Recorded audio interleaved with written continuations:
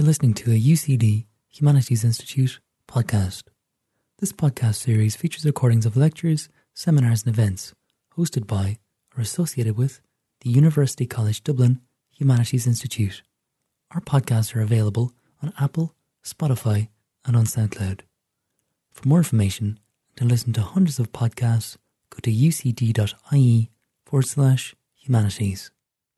In this episode, a paper from Antiquity and the Anthropocene. This online workshop re-examined ancient perceptions of nature, power, and power over nature to better understand our current environmental crisis. The workshop, which was organised by Matthew Mandich and Giacomo Savani, took place on the 26th of February 2021. In this episode, Antiquity and the Anthropocene, an introduction by Matthew Mandich and Giacomo Savani. A video of this talk, including the slides used by the speakers, is available on the UCD Humanities Institute's YouTube channel. Hello, everybody. My name is Giacomo Savani, and I am an IRC postdoctoral fellow at the School of Classic, UCD. It's a great pleasure for me and my colleague, Matthew Mandich, to welcome you all today. Before we start, we would like to acknowledge the generous support of funding from the UCD Humanities Institute and the College of Arts and Humanities Interdisciplinary Research Grant. A special thanks is also owed to Valerie Norton at the Humanities Institute for her incredible work behind the scenes. As a way to introduce some of the ideas behind this workshop, I would like to start with this image.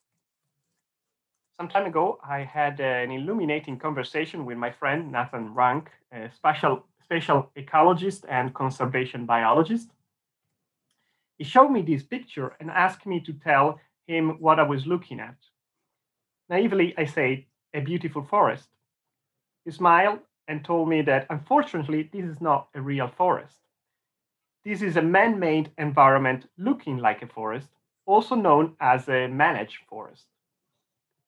He then listed all the essential components of a real forest, what he calls an ancient or primary forest. Stuff like an even canopy, great diversity of plant species, dead trees, decay on the ground, and snags or dead standing trees.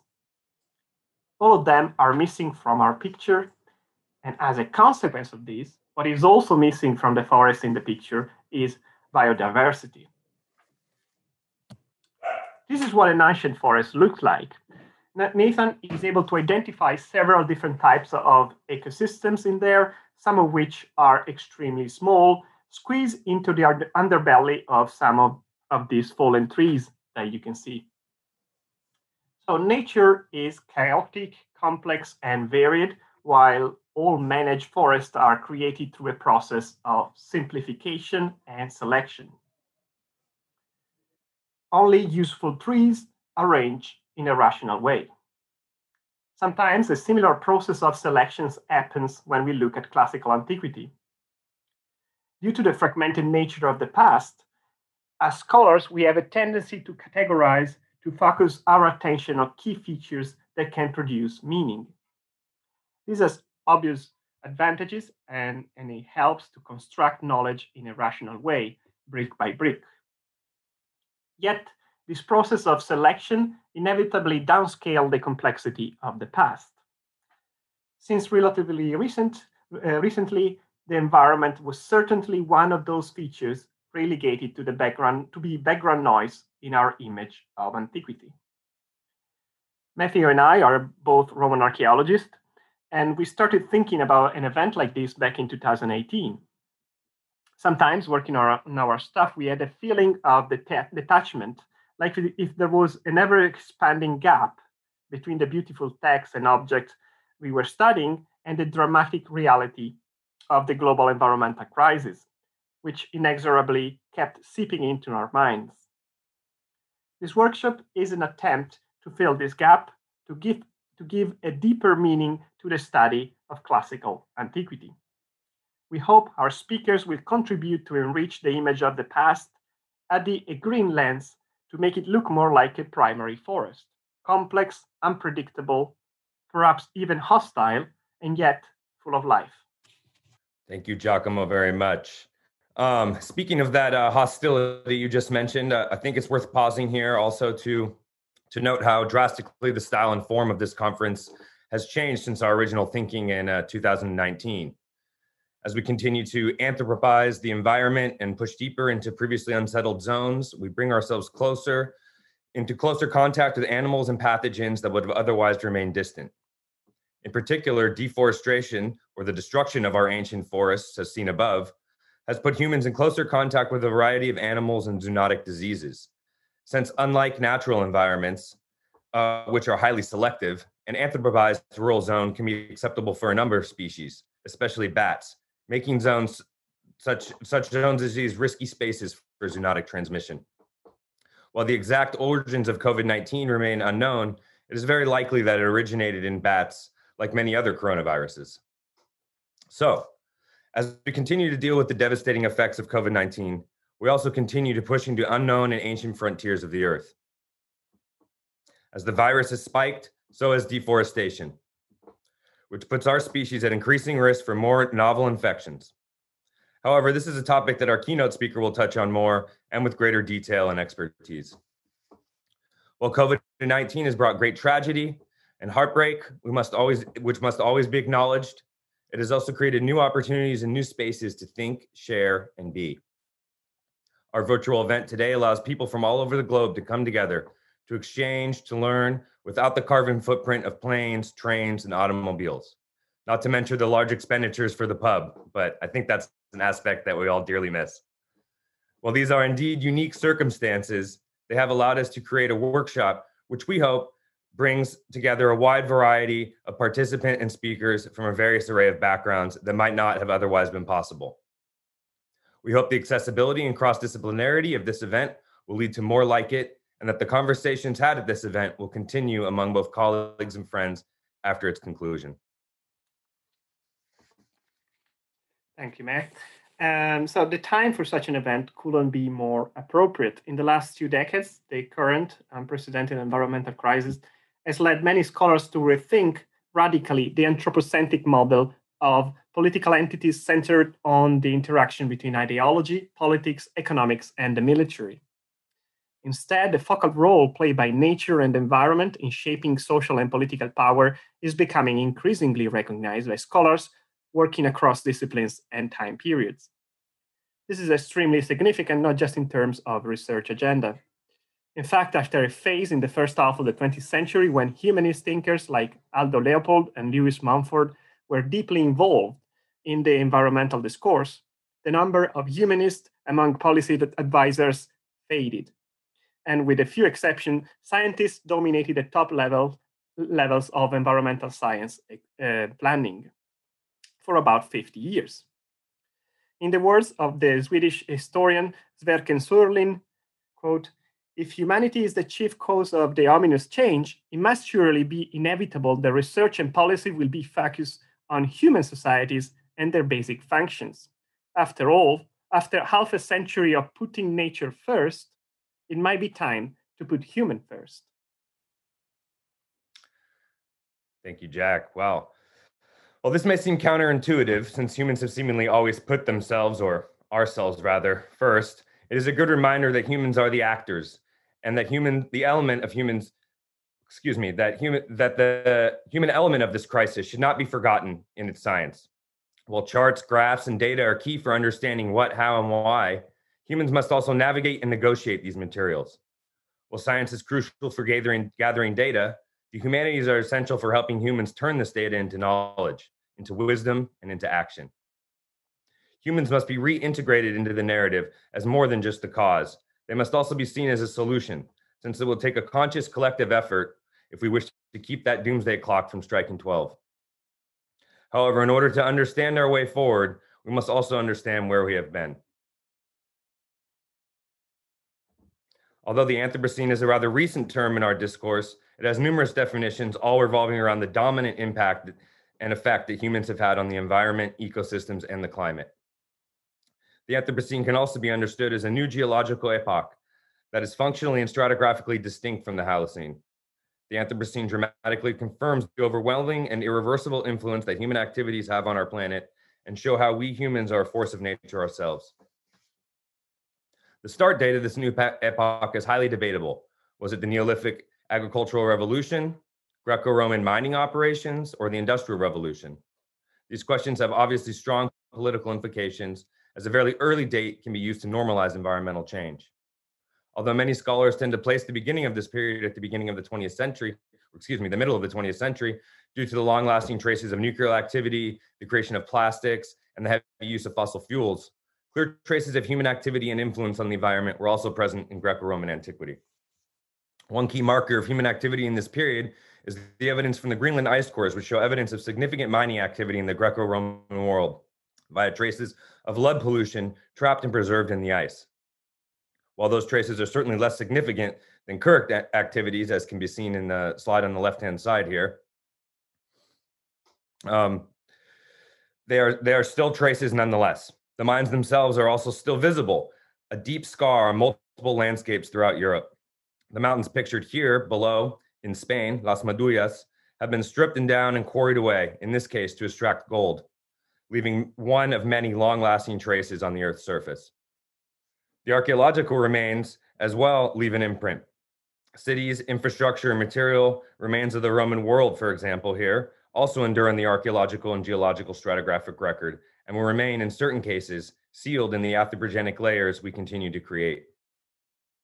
Things like cities, roads, and aqueducts leave an infrastructural footprint that can last many thousands of years or more, while certain material culture, such as marbles, metals, and ceramics, will last even longer. See, for example, Monte Testaccio here, located at the bottom of your photo. A literal mountain made of amphora deposited primarily in the 2nd and 3rd centuries AD, next to the river Tiber, that once contained oils and wines in transport vessels that were smashed after they had been emptied. As we can see here, this won't be going anywhere anytime soon. And you can see in some of these images right here to the bottom, that's just some of the quantity of amphora sherds that are seen here in the Monte Testaccio. Those layers right there on the right-hand side are seen from the street where that arrow is coming from. And on the far left, there are some of the Dressel 20 amphora that have been discovered that were brought from Spain for olive oil. That's just some of the stratigraphy, which is basically all one unit. Next slide, please. The creation of the city itself can also certainly be seen as something of a marker for the impending Anthropocene, as humans, or rather the Homo species, lived in nuclear families or family sets for several millions of years prior to agglomerating into larger settlements roughly 10,000 years ago. The process of urbanization, which is the movement of people from the country into cities, had a significant impact on the ancient understanding of nature and its exploitation. With surpluses now in order, each individual was no longer required to work the land to feed themselves, freeing up time and energy for other endeavors. While this created entirely new activities and economies, it also broke down the from farm to table link that humans had with their consumption practices, as markets took hold and many urban inhabitants became increasingly detached from their food sources and the methods of their attainment.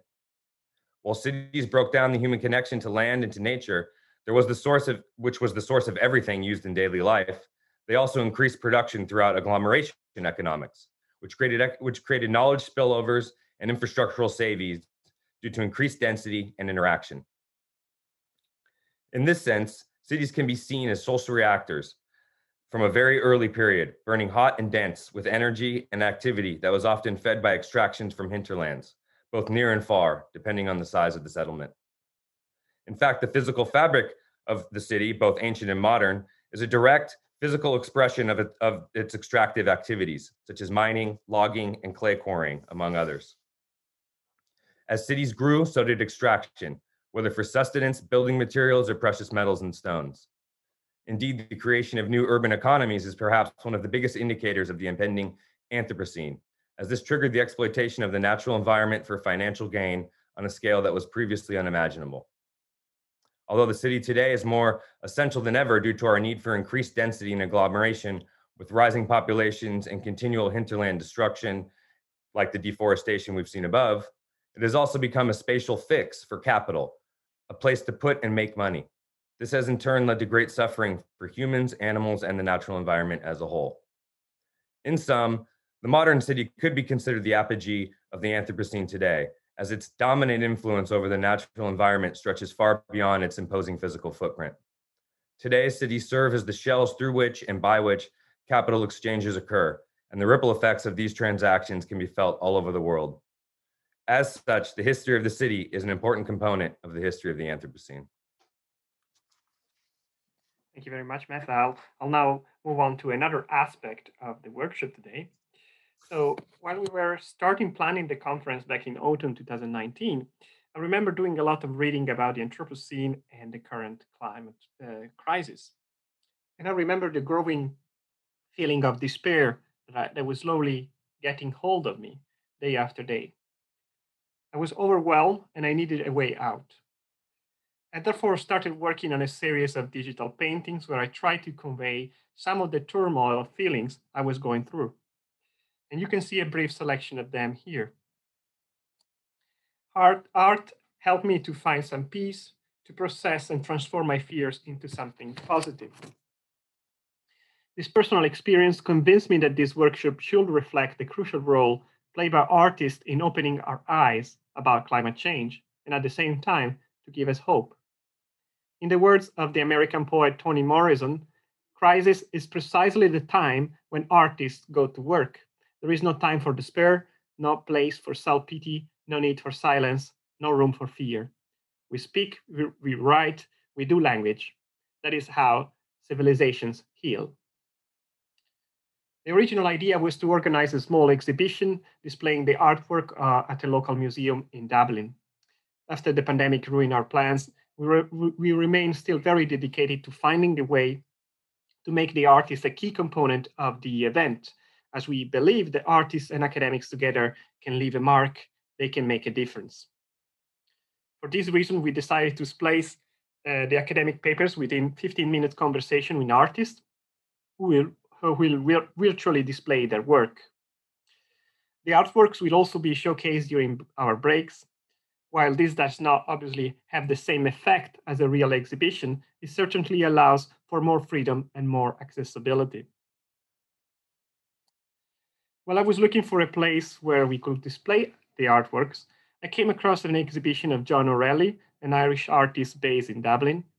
Fascinated by his work, I asked him if he was interested in participating, and he was so kind as to send us some great pictures of his oil paintings. As a former graffiti artist, John's early subjects were of areas he often painted graffiti in, including non-pedestrian environments such as the railway and abandoned sites. His recent paintings featured monolithic-like environments of asphalt and concrete, fuel tanks, farms, and car parks, describing long pedestrian walks around vehicular infrastructures. John will tell us more about his work during our first conversation with an artist. Considering the important role that the current environmental crisis plays in some of these works of Marty Corman, we invited him to participate, and we are delighted to have him with us today. Born in Barcelona, Marty now lives and works in Brooklyn. He creates hyperrealism works and trompe-l'oeil, where reality coexists with the artificial. These two incredibly realistic artworks that you've just seen here are part of his project Offside, which focuses on the act of dislocation. In his own words, he sourced imagery online of both natural landscapes and built environments before inserting abstract forms that suggest nanotechnology and microscopic interventions.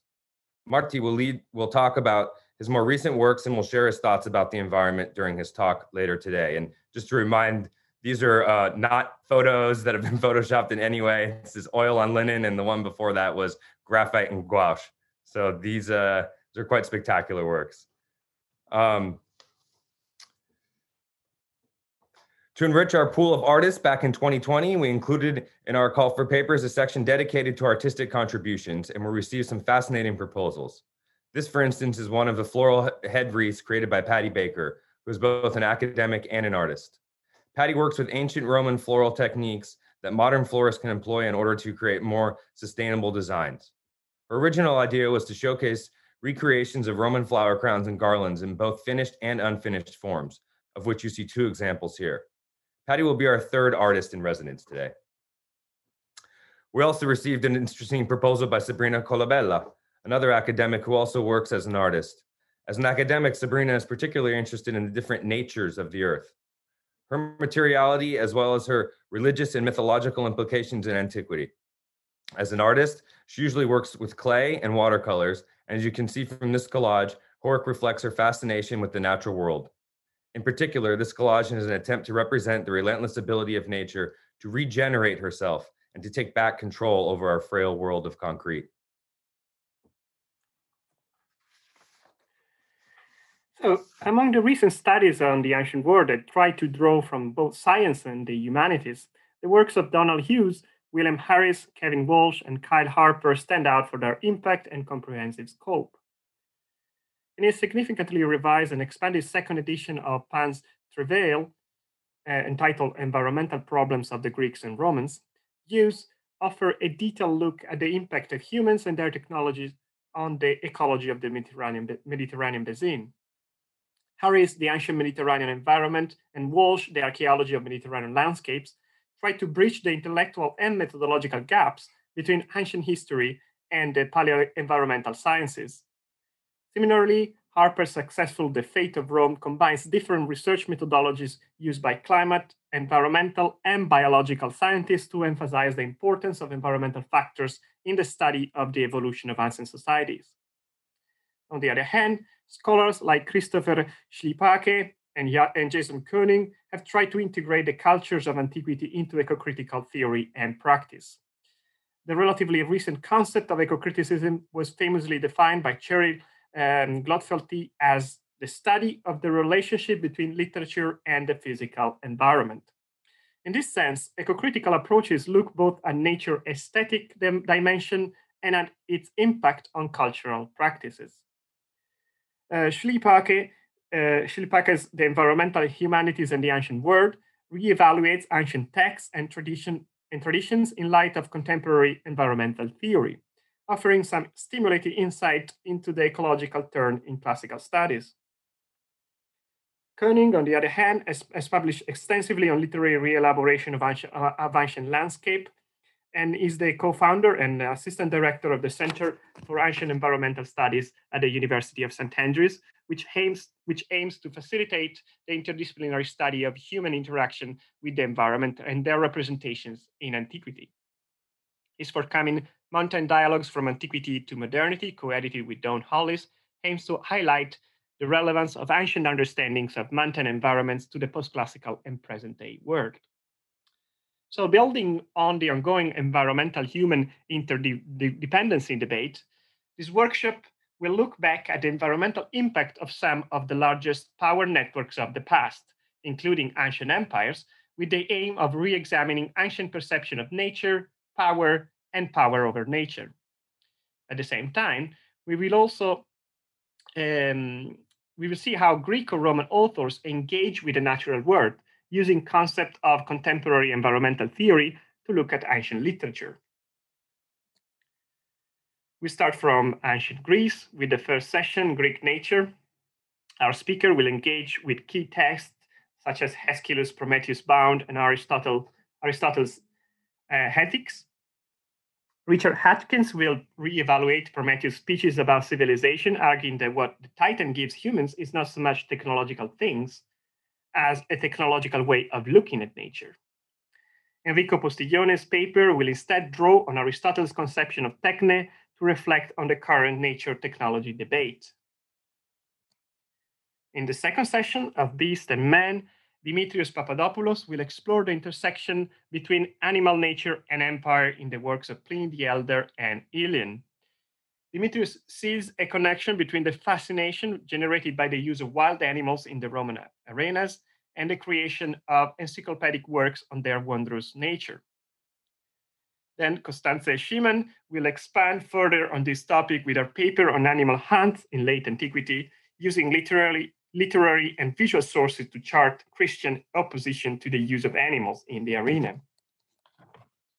In session 3, Textual Nature, Thomas Munro will propose an ecocritical reading of Catullus 64, his so-called little epic poem. Thomas emphasizes the poet's proto-ecological perspective. Man's exploitation of the natural environment is to blame for subsequent negative effects on human interactions.